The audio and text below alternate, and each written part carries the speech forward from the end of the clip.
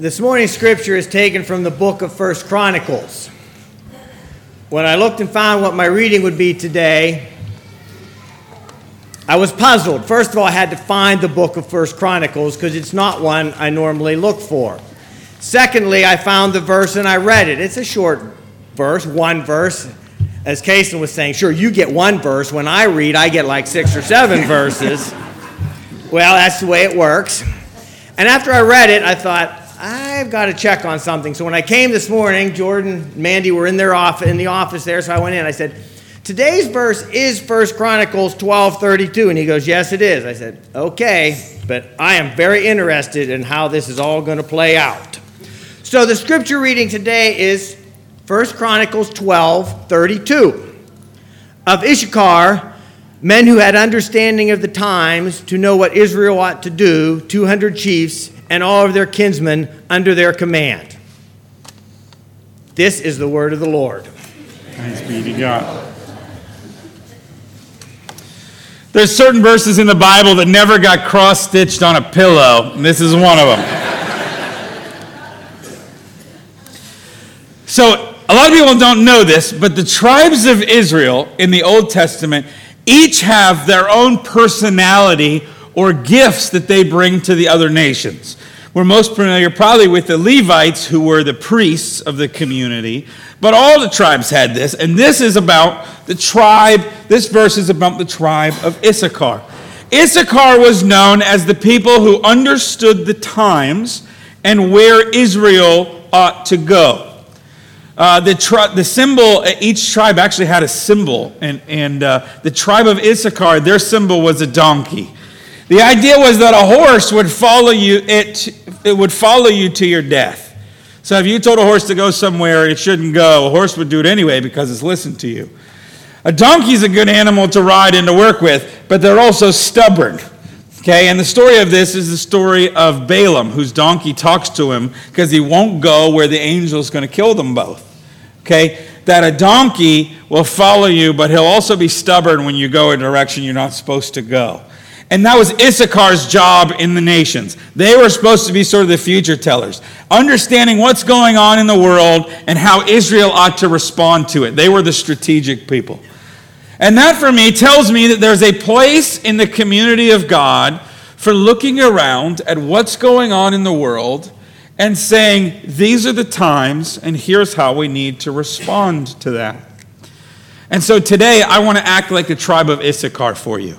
Okay? I want to look at the times that we are living in and wonder a little bit about what kind of times we're living in. So it's kind of a backwards sermon for me. A lot of times I take the text and I exegete the text. I get the meaning out of the text, and then I go to the world. Today and next week, I'm going to do the opposite. I'm going to start in the world and look at what's going on in our world, and then I want to come back to Christian principles that help us understand how to respond in these times. After all, we are living in strange times, aren't we?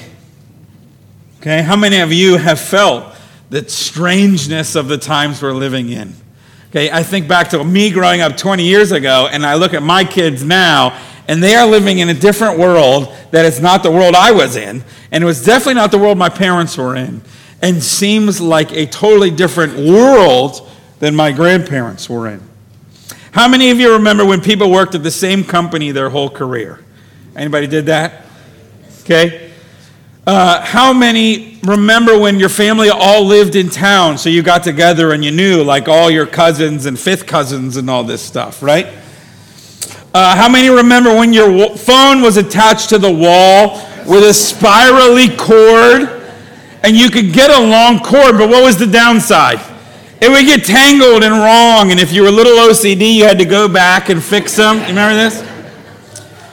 How many of you remember when there was nothing open on Sundays? Okay, so what did you do on Sundays? Sunday drive. Does anybody remember Sunday drive? You just drove to wherever, just drove. That's what you did. And a lot of times you'd end up where? With family, because you all lived kind of in the same place, right? How many remember when the question was what church you went to? You go up to somebody and say, what church do you go to? Well, now what do you say?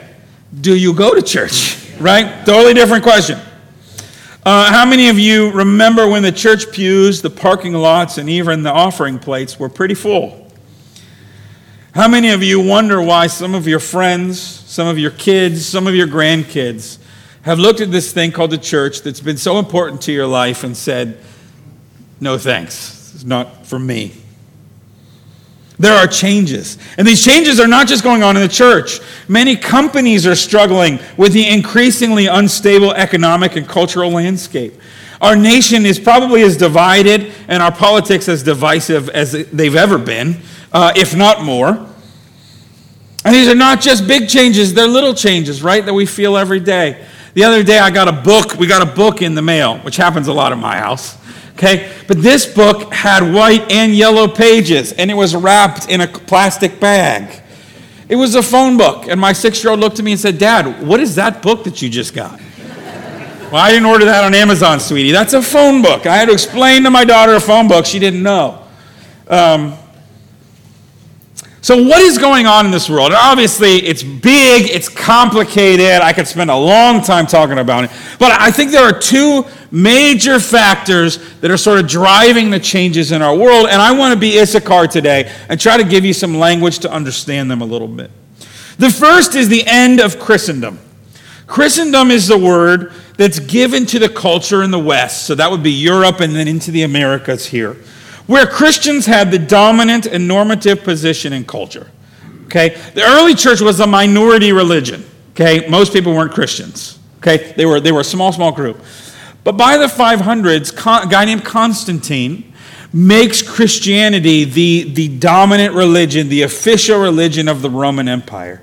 And ever since, in the West and in the Americas as Europe kind of crossed over the ocean, Christianity has been the home field advantage, privileged religion. It was assumed you were religious. It was assumed that you were Christian. In fact, even though we're called a Christian nation, there was never a time when all Americans were Christians. All of our forefathers were not Christians, but they at least all had a common Judeo-Christian value system, right? I mean, it was just kind of an understanding you think Christian. Pastors were looked at as important members of the community. You couldn't be the president of the bank or a government official without being a good church member, and that normally meant you better be Methodist or Presbyterian, okay? All right, you better be one of the mainliners, okay? But let's be honest, that's over. It's been over for a long time, and Christianity is just sort of figuring out that we are now the minority. It's not a question of what church you go to, it's if you go to church. And increasingly, you're strange if you do go to church. Okay, and I am very hesitant to meet new people and tell them what I do because of the weird looks that I get and the conversation stopper that it is. Here's a great example of this. I read an article a while back about the major debate that happened in America when JFK was running for president. Do you remember this? And what was the debate? Could we have a Catholic president? Could we have a Catholic president? He'd have to listen to the Pope. What would that look like? We now have had a president who had an affair in the Oval Office, lied about it on TV, and still speaks up on political issues. And we now have a president who not only has had affairs, but have bragged about them. Okay? Now, I'm not trying to say anything. I'm trying to pick on both parties right now. Okay? I'm not trying to be party line here. I'm not trying to pick on Catholics either. I'm just saying that's a big difference in 50 years. That the discussion is completely different about ethics, about morals, and about your faith. Okay? The dialogue is completely different. Whereas when these news channels started, you'd got a lot of pastors on the news. You don't get pastors the same way anymore on the news. We now live in a post-Christendom world, and the church doesn't know how to deal with it. We know how to deal with the reality that used to be that you better come to church. You were expected to come to church. In fact, I knew people that didn't go to church, but they would dress up when they went out to lunch on Sunday afternoon, so people thought they were in church even though they skipped. Because there was a stigma if you skip church. Like that's gone. It's over and it ain't coming back. Okay? So now the church is in a period where instead of having the home field advantage in our culture, we're the minority. Okay, we are now missionaries in a culture that doesn't believe in Jesus, where a lot of our friends and family, a lot of younger people have never been in church. They don't even know what you're talking about when you're talking about Easter. They just don't even know. And that is a new reality for the church. This is complicated, so we got post-Christendom. On the other side of this, we have what's called postmodernism. Now, this is a kind of a tough philosophical term. It can get really complicated. But let me try to explain it as simply as I can. Okay? Postmodernism, it means after modernism. It's whatever comes after modernism. And it's called postmodernism right now because we don't know what it is. Okay? We're kind of waiting to see how it pans out. But we know what modernism was. Modern thinking comes out of the Enlightenment. The Enlightenment was a time, especially thanks to the invention of the printing press, where knowledge was a big deal, where we could learn and we could grow and we could have information. So people could publish, they could share their ideas. We get this thing called the scientific method, where you could research and you could study and you could objectively understand things. And so modernism and the Enlightenment built on this idea that, first of all, people were autonomous individuals. That sort of grew out of that. And there was an optimism that scientific discovery and mechanical invention would inevitably live to a better life. It went like this. The more we know, the better things are going to get, right? The more we know, the better things are going to get. And so we just need to know more, and we need to know more. We need to study more. We need to push the limits. Okay? Facts could be found by the experts and recorded by the masses. Okay, we've already had reference to the epitome of modernism. It was the encyclopedia. Okay, how many of you had an encyclopedia in your house? Right?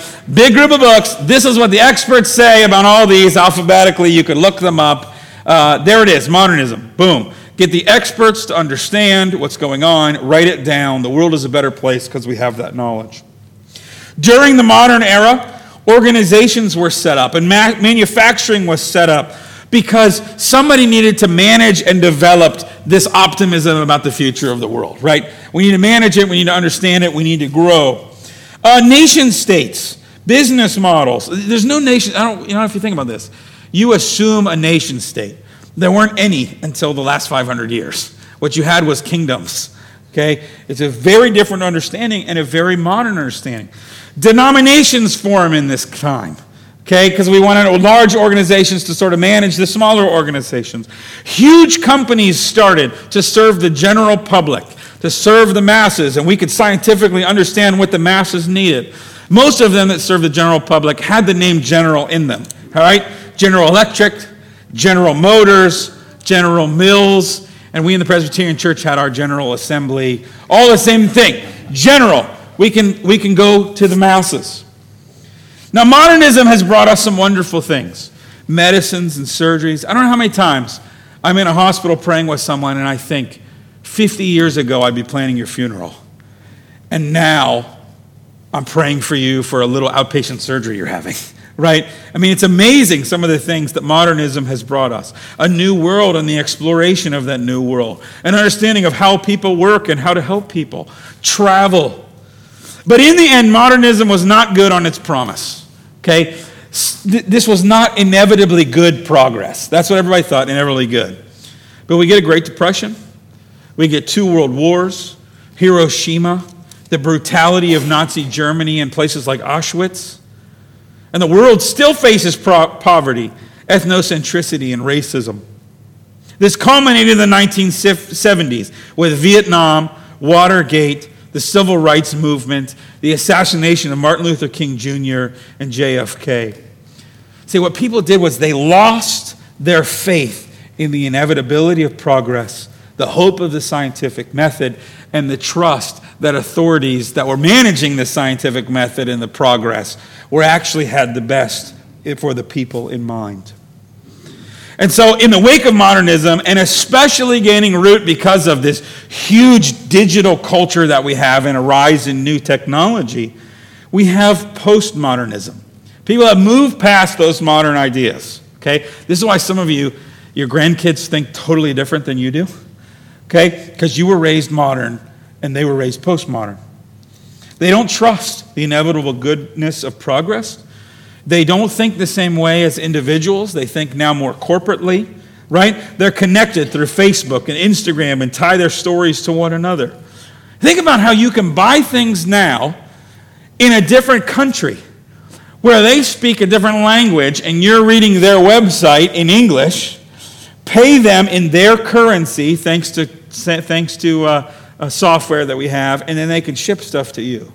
I mean, there's this whole global network now that wasn't there before. At the same time, think about the shop local movement, right? We're getting global and we're also getting local. So even global companies like Starbucks, you go into Starbucks, you're going to find pictures of what? Local history. Because Starbucks wants to sell you the same cup of coffee as everywhere in a place that feels comfortable in your own home. This juxtaposition of global and local, by the way, they're calling glocal. Global and local, glocal. That is just a new way of thinking. And some organizations, a lot of organizations that came out of modernism are struggling to know how to deal with this new cultural landscape. They don't know how to keep employees that are younger, that are from this culture. Okay? They don't know how to deal with the way the world is changing so much. A lot of these big companies that I mentioned that had the word general in it are selling off big chunks of their company because they're just too big. Or they're getting bailouts from the government because the government is so good at handling these changes too, right? No, you know what? Modern organizations were designed to resist change. They were designed to be stable and long-term, and they are designed for a world that doesn't exist anymore. So a lot of our organizations are struggling to understand how to get fast and how to be able to respond to a world that moves so much quicker when they were designed for a world that's not there. So actually they're designed to be negatively influenced by this world. You understand? They're designed exactly to fail in this world. In contrast to the encyclopedia, the epitome of postmodernism is what? Wikipedia, right? We don't need the experts because the experts have their own money and their own agenda on the line. What we need to do is group source information. So we all have a say in the information, and because we correct each other, we get actually to the truth. You can argue whether that works or not, but actually studies on Wikipedia's accuracy say it's pretty good, especially as compared to the encyclopedia. Because what's the problem with the encyclopedia? You print it and it changes because the world's changing so fast now. We have felt these changes all over the place. And it used to be that people who studied these kinds of things would talk about generations. How many of you remember those conversations? We had the boomers and the busters and Generation X. Do you know what? A lot of people are moving away from those kind of discussions because the change is no longer generational. Yeah, it's native to me and to my kids, and maybe very foreign for you, but how many of you gotten on Facebook now so you can talk to your grandkids? And how many of you have bought a phone that may or may not be smarter than you are? You're not quite sure. I know because since I've been here, at least 3 or 4 people have handed me their phone and said, Jordan, I don't know how to do this. This isn't working right. Okay? So I, as a young pastor, am also a phone repairman now, I guess. I don't know. Right? My kids are digital natives. Okay? But you all are moving there. You all are migrating there. It's happening. And it's a little uncomfortable. Anybody a little uncomfortable to figure out the internet, not know what's going on all the time? But you're stuck with it. I remember when my kids were little, we had a problem that they were ripping pages out of kids' books. Okay? Like all of our kids' books were way thick on the shelf because the pages were getting all bent up. And then I watched my son turn pages, and you know what he was doing? He was swiping pages. Okay? So like, on a phone, and you have to swipe all the time. He was putting his finger going like this and swiping all the pages, and he was bending the snot out of all of our books. So I had to teach my son how to flip the page. Okay? When I got a phone, I thought, oh, this is like a book. You swipe, like you turn the page. When my son saw a book, he said, oh, it's like a phone. I swipe it. Okay? Total turnaround from print to digital. See, it's very native for my son. It's a little more native for me. It may be very uncomfortable that you're being forced to migrate to some of these things, right? How many of you have to go to the doctors and you have to check in on a computer and you're like, why can't I just say my name and sign in, right? See, it's not generational anymore. We're all having to change because this change isn't just generational, it's sweeping, it's grand, it's epic. And between postmodernism and post-Christendom, the church doesn't know what to do. And as the world has changed, as our children have moved away, as companies we worked for our whole lives are closing down and communities are looking very different than they used to, what is the one thing that's generally stayed the same that we could be our peace? Oh, at least this thing is the same as I remember it. What was the one stable force that could give us sanity in our insane times? Church, right? At least my church looks kind of like it, pretty much like it did when I was younger. And here's the problem.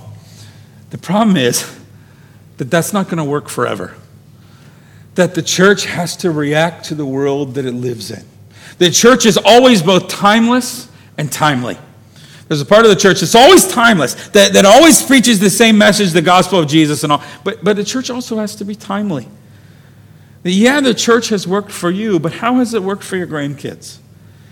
We need a church that works for both. And man, that is not easy. That is not easy. One of my life verses is another little verse, comes from the book of Esther, another book most people don't turn to very much. But Esther 4:14, Mordecai, her uncle or guardian that's kind of taking care of her, sends message about this massive genocide that's about to take place of the Jews. And he says this, "For if you keep silent at this time, relief and deliverance will rise from the Jews from another place. But you and your father's house will perish." So what he says is, if you want to be quiet, I think God's going to save us anyway. But your people, a lot of your people and a lot of your family are going to die in this moment, and you're going to regret this. But he goes on, "And who knows whether you have not come to the kingdom for such a time as this." For such a time as this. You know, there's sometimes when I wish I could be a pastor back in the 50s, you know, where I was really respected. People asked my opinion, where I didn't have to pay for a haircut. Everybody would know who the pastor is. They just come in, you know. You might wish that you could be a member of this church at a time where it was more stable, where it had more finances, where we didn't have to have such difficult conversations about moving the church forward. But you know what? God put you here now. And God called me to be a pastor for such a time as this. And we've got to be faithful to that. This is not an easy time to be a church. Okay? This is a hard time to be a church. There's going to be challenging conversations ahead. But you know what? This is when God put us on deck. Okay? This is where God has us. And we want to be faithful for such a time as this. Because there's nothing worse than missing your time. As I was talking to my dad, he told me two crazy stories. He said he was actually supposed to have dinner with Mother Teresa one time. He was friends with a lady named Elizabeth Kubler-Ross, who wrote a lot on death and dying. And Mother Teresa had read Elizabeth Kubler-Ross, and Elizabeth had read Mother Teresa. And so they set up a dinner, and the day before, and my dad was going to get to go because he was one of Elizabeth's friends and close workers. Right before, she had to go somewhere else, and he didn't get to have dinner with Mother Teresa. He was also supposed to have dinner with Martin Luther King Jr. Martin Luther King Jr. was supposed to speak at his college, and he was on the chapel team. So as a chapel team, he was going to get to have dinner with Martin Luther King Jr. And right before it happened, about a week before, there was this major conflict that broke out in Africa, and they asked Dr. King to come over and try to resolve some peace in this nation in Africa. And so my dad can say he almost had dinner with Mother Teresa, and he almost had dinner with Martin Luther King Jr. And I think, wouldn't that have been a cooler story if he'd actually done it? You know what I mean? To miss your time, to miss your moment is disappointing. It's regrettable. And this is our time. And we may wish for another time, because this is a hard time to be a church. It's going to have a lot of challenging conversations ahead. But it's our time. So we've got to be faithful to it. And I'm convinced that this is not all bad, by the way. That actually what Jesus is doing in his church is he's rising up a church that instead of just going with the flow and accepting its home court advantage, The church of tomorrow is going to be a church that takes very seriously the gospel and how they follow Jesus. Okay? That what we've lost is a lot of people who are kind of in church because they were supposed to be, but weren't really committed to be here. And what's actually becoming clear to me is that it's time for a more rigorous, more faithful church than we've had in a long time in this world and in this country. And we can write our own future. We don't have to assume what the church is and what it does. We can make the future our own, and we need to for our kids and for our grandkids. Do you know that by life expectancy is going up so much, that our kids that are in our children's ministry are likely to be 22nd century children? Okay? Like some of us may get to 100. Okay? The expectation is most of our children will live beyond 100. How are we doing at preparing our children for the 22nd century? We're struggling with the 21st century. But it's our opportunity, it's our privilege, and it's our responsibility to think about the church moving forward. So let's take that seriously. Let's pray. Lord, we thank you that you are at work in this world. Be with us, guide us, we pray as a church, that we may be faithful followers and that we may be great missionaries to our culture today. Amen.